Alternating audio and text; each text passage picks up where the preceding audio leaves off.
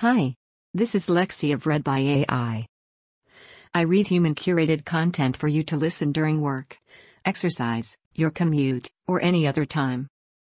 Without further ado, Social Media is Rotting Democracy from Within by Zach Beecham from Vox.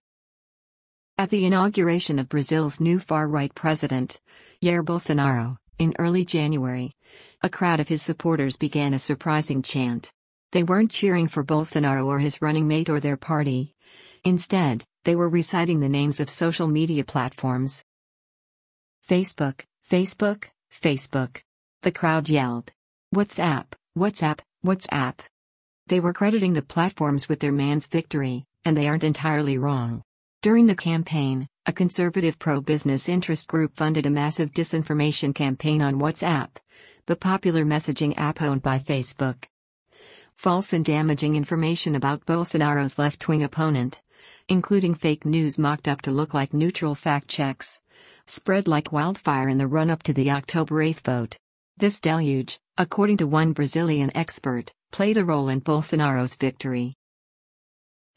The glee Bolsonaro supporters exhibited points to a troubling development, one familiar to many Americans. Social media, once seen as a profoundly democratic technology, is increasingly serving the needs of authoritarians and their allies. Many observers have noted that entrenched authoritarian states, like Russia and China, have gotten very good at manipulating these platforms to marginalize domestic dissidents and destabilize democracies abroad. What's gotten less attention is how authoritarian factions inside democratic states, far-right politicians and parties that are at best indifferent to democratic norms, benefit from the nature of modern social media platforms. Authoritarians of both sorts benefit from spreading falsehoods about their opponents, ginning up panics about minority groups, and undermining people's trust in the independent media. Both the 2016 U.S. election and the 2018 Brazilian vote proved social media is a perfect tool for this kind of activity. Social media can certainly help pro-democracy movements at times, but they overall give far-right parties and authoritarians an advantage. These platforms, once seen as democracy's ally, have increasingly become its enemy. It is easier to spread misinformation on social media than to correct it, and easier to inflame social divisions than to mend them. The very nature of how we engage with Facebook and the rest now helps far-right, authoritarian factions weaken the foundations of democratic systems, and even give themselves an easier pathway to seizing power. It seems we have to admit a somewhat uncomfortable truth. Social media, in the way that it's used now, is an authoritarian medium. Brazilian President Jair Bolsonaro's Twitter page on January 18, 2019. The Journal of Democracy is one of the premier academic venues for analyzing the current state of democratic politics. Its most recent issue features an essay from Ronald Deibert, a political scientist and director of the University of Toronto's tech-focused Citizen Lab, on the role of social media in modern politics. His conclusion is pretty grim. It seems undeniable, Deibert writes, that social media must bear some of the blame for the descent into neo-fascism. 10 years ago, Deibert's view, now widely shared among journalists and scholars, would have sounded absurd. In 2009, Iranians rose up to protest against a rigged election. The so-called Green Movement using Facebook and YouTube clips of protests to spread their message globally. 2 years later, the Arab Spring protests showed the true power of these mediums. As protest movements that made skillful use of social media for coordination and messaging toppled regimes in Tunisia and Egypt. At the time, the consensus among observers was that social media was, by its very nature, democratizing. Social media facilitates the swift spread of information, allowing citizens to easily get around government censors. Social media allows rapid communication among large groups of disparate people, giving citizen activists new tools for organizing actions. The spread of social media would necessarily weaken authoritarian states and strengthen democracies, or, at least, that's how the argument went. There were some dissenters, like the acerbic writer Yevgeny Morozov, but they were largely brushed aside in an Arab Spring-induced high. More representative was the 2013 issue of the MIT Technology Review titled Big Data Will Save Politics, featuring an interview with the singer Bono declaring that new technologies would be deadly to dictators. This theory turned out to be partly true. It can be difficult to simply repress the spread of information on social media. But as we've come to discover, it's equally difficult to repress the spread of disinformation. The core feature of social media that gives it democratic promise, the rapid spread of information, can be used against democracy via information overload. A savvy person or political party looking to discredit online critics doesn't need to ban their speech to hamstring it. Instead, they can respond with a deluge of false or misleading information, making it very hard for ordinary citizens to figure out what's actually going on. Dybert's essay usefully summarizes a number of different studies documenting how well the twisted jujitsu of misinformation and information overload works. An always-on, real-time information tsunami creates the perfect environment for the spread of falsehoods, conspiracy theories, rumors, and leaks. Unsubstantiated claims and narratives go viral while fact-checking efforts struggle to keep up. Members of the public, including researchers and investigative journalists, may not have the expertise, tools, or time to verify claims. By the time they do, the falsehoods may have already embedded themselves in the collective consciousness. Meanwhile, fresh scandals or outlandish claims are continuously raining down on users, mixing fact with fiction. Worse yet, studies have found that attempts to quash rumors through direct refutation may facilitate their diffusion by increasing fluency. In other words, efforts to correct falsehoods can ironically contribute to their further propagation and even acceptance. The constant bombardment of tainted leaks, conspiracy theories, and other misinformation in turn fuels cynicism, with citizens growing fatigued as they try to discern objective truth amid the flood of news. Questioning the integrity of all media, one aim of authoritarianism, can in turn lead to a kind of fatalism and policy paralysis. The WhatsApp propaganda in Brazil is one example of the effect Dybert is talking about. A well-funded campaign to spread false information was extremely difficult for Bolsonaro's opponents and Brazil's independent press to expose or discredit. The falsehoods these messages spread likely became truth in the eyes of a significant percentage of people who encountered them, many of whom would never see rebuttals and wouldn't believe them if they did. Donald Trump and his allies in the more unscrupulous parts of the American conservative movement employ a similar strategy. The president lies, a lot, while the mainstream press debunks him. Right-wing outlets spread those falsehoods or manufactured supporting evidence on social media, where they cement as fact in the eyes of the president's hardcore supporters. A recent study found that conservatives were more than 4 times as likely to share fake news on Facebook as liberals. Another study, from researchers at the University of Oxford, found that conservative users were overwhelmingly more likely to spread junk news, defined as outlets that deliberately publish misleading, deceptive or incorrect information. On Twitter, a network of Trump supporters consumes the largest volume of junk news, and junk news is the largest proportion of news links they share, the Oxford researchers write. Extreme hard-right, Facebook, pages, distinct from Republican pages, share more junk news than all the other audiences put together. We're seeing the same phenomenon beyond the US and Brazil. The Philippines' Rodrigo Duterte has cultivated an online fan base, even bringing popular social media influencers into the government. That's known for patriotic trolling, sending hate messages to his critics and spreading smears about them. The Philippine news site Rappler has identified a network of more than 12 million pro-Duterte propaganda accounts on various platforms, reporting that led to a concerted smear campaign against the site from Duterte's fans. An #unfollow Rappler social media campaign cost the site tens of thousands of Facebook followers, a huge hit for an online publication that depends on clicks to stay profitable. Social media isn't the only, or even the primary, reason far-right populists have been able to win elections. There are all sorts of more fundamental reasons, ranging from ethnic divisions to anxiety about crime to the weakness of the political opposition that these leaders have exploited in their rise to power. It would be absurd to blame technology for a phenomenon that has much deeper political roots. But while the global challenge to democracy from within isn't social media's fault, The major platforms do seem to be making this crisis worse. The platforms by their nature allow far-right politicians to marginalize opponents, consolidate their base, and exacerbate the social divisions that help them rise to power. It helps them act like authoritarians even inside the confines of a democratic political system.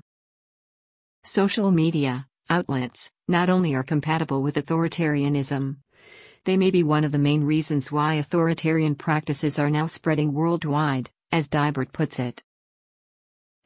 But it's possible we need to go even further than Dybert in the studies he cites. It's not just that social media is happening to help spread authoritarian behavior as a matter of chance or circumstance. Rather, it's that the platforms by their very nature give anti-democratic politicians a leg up over their opponents. To understand why, it's worth dividing a politician's use of social media into two basic types: normal use and abuse. Normal use of social media is simply an online extension of typical democratic campaign tactics: paying for ads, spreading your message, or uploading a campaign video to YouTube. Abuse involves the deliberate spread of false information, attempts to undermine faith in established reality, trolling, and harassment. Normal use of social media can be equally helpful to all politicians, far-right or otherwise. But the negative use of social media, as in the Trump and Bolsonaro campaigns, intrinsically advantages anti-democratic political factions over their opponents. Now, spreading misinformation isn't necessarily a silver bullet for winning elections. It sure seems social media abuse helped Bolsonaro, but the extent is not quite clear. Studies conflict on whether fake news helped Trump win the 2016 election. A review from a group of leading interdisciplinary experts, published in the prestigious journal Science last March, found that there was not yet sufficient evidence to determine how effective abuses of social media are in shifting voting behavior. They could matter, and could even matter a lot. Right now, we just don't know enough to say. But the abuse of social media can have more subtly corrosive effects on a democracy. Authoritarians don't win solely by spreading their own message. They win by exploiting conditions under which citizens become either indifferent to democratic institutions or actively hostile to them. By working to increase political apathy and undermining trust in established institutions, far-right parties strengthen themselves at the expense of mainstream parties. The abuse of social media can be used to inflame these tensions, in essence, providing oxygen to the underlying social trends that produced far-right authoritarians in the first place. When fake news is flying around, no matter who's spreading it, people lose faith in the trustworthiness of their social institutions, or perhaps even in the very idea of truth in politics. The spread of that attitude disproportionately benefits authoritarian factions in elections and weakens democratic ones. The University of Oxford's Samantha Bradshaw and Philip Howard put out a report last year on the political abuse of social media platforms in 48 countries. They argue that in each of these cases, the use of tools like fake news and trolling undermine the health of democratic regimes and benefit authoritarians. There is mounting evidence that social media are being used to manipulate and deceive the voting public, and to undermine democracies and degrade public life, they write. Social media have gone from being the natural infrastructure for sharing collective grievances and coordinating civic engagement, to being a computational tool for social control, manipulated by canny political consultants, and available to politicians in democracies and dictatorships alike. Social media disproportionately serves far-right politicians in another way, by helping them stoke social divisions. Far-right parties demonize outgroups, whether racial minorities, immigrants, or even, in Duterte's case, drug users. Their arguments center on making these groups look scary and dangerous, and ginning up fear and hatred targeting them. The ease with which rumors and false information can be spread on social media, and the intrinsic difficulty in debunking these ideas once they're out there, makes them ideal platforms to spread demagogic messages. You can abuse social media to demonize outgroups, but it's much harder to do so to improve their images with the public. A study in Germany found that, all other things being equal, areas with higher rates of Facebook use saw higher rates of hate crimes targeting immigrants. Pro-democracy politicians are much less likely to benefit from these kinds of illiberal messages. Their core supporters are much more likely to hold basic democratic commitments to equality and freedom, and thus they will lose rather than win support by stoking prejudice. The more anger there is out there, the better off anti-democratic forces are. A BuzzFeed analysis found that between 2012 and 2017, 7 of the 10 most popular articles about German Chancellor Angela Merkel on Facebook were false. Merkel is widely seen as a champion of European liberal values and inclusiveness, one of the major bulwarks against the far-right tide on the continent.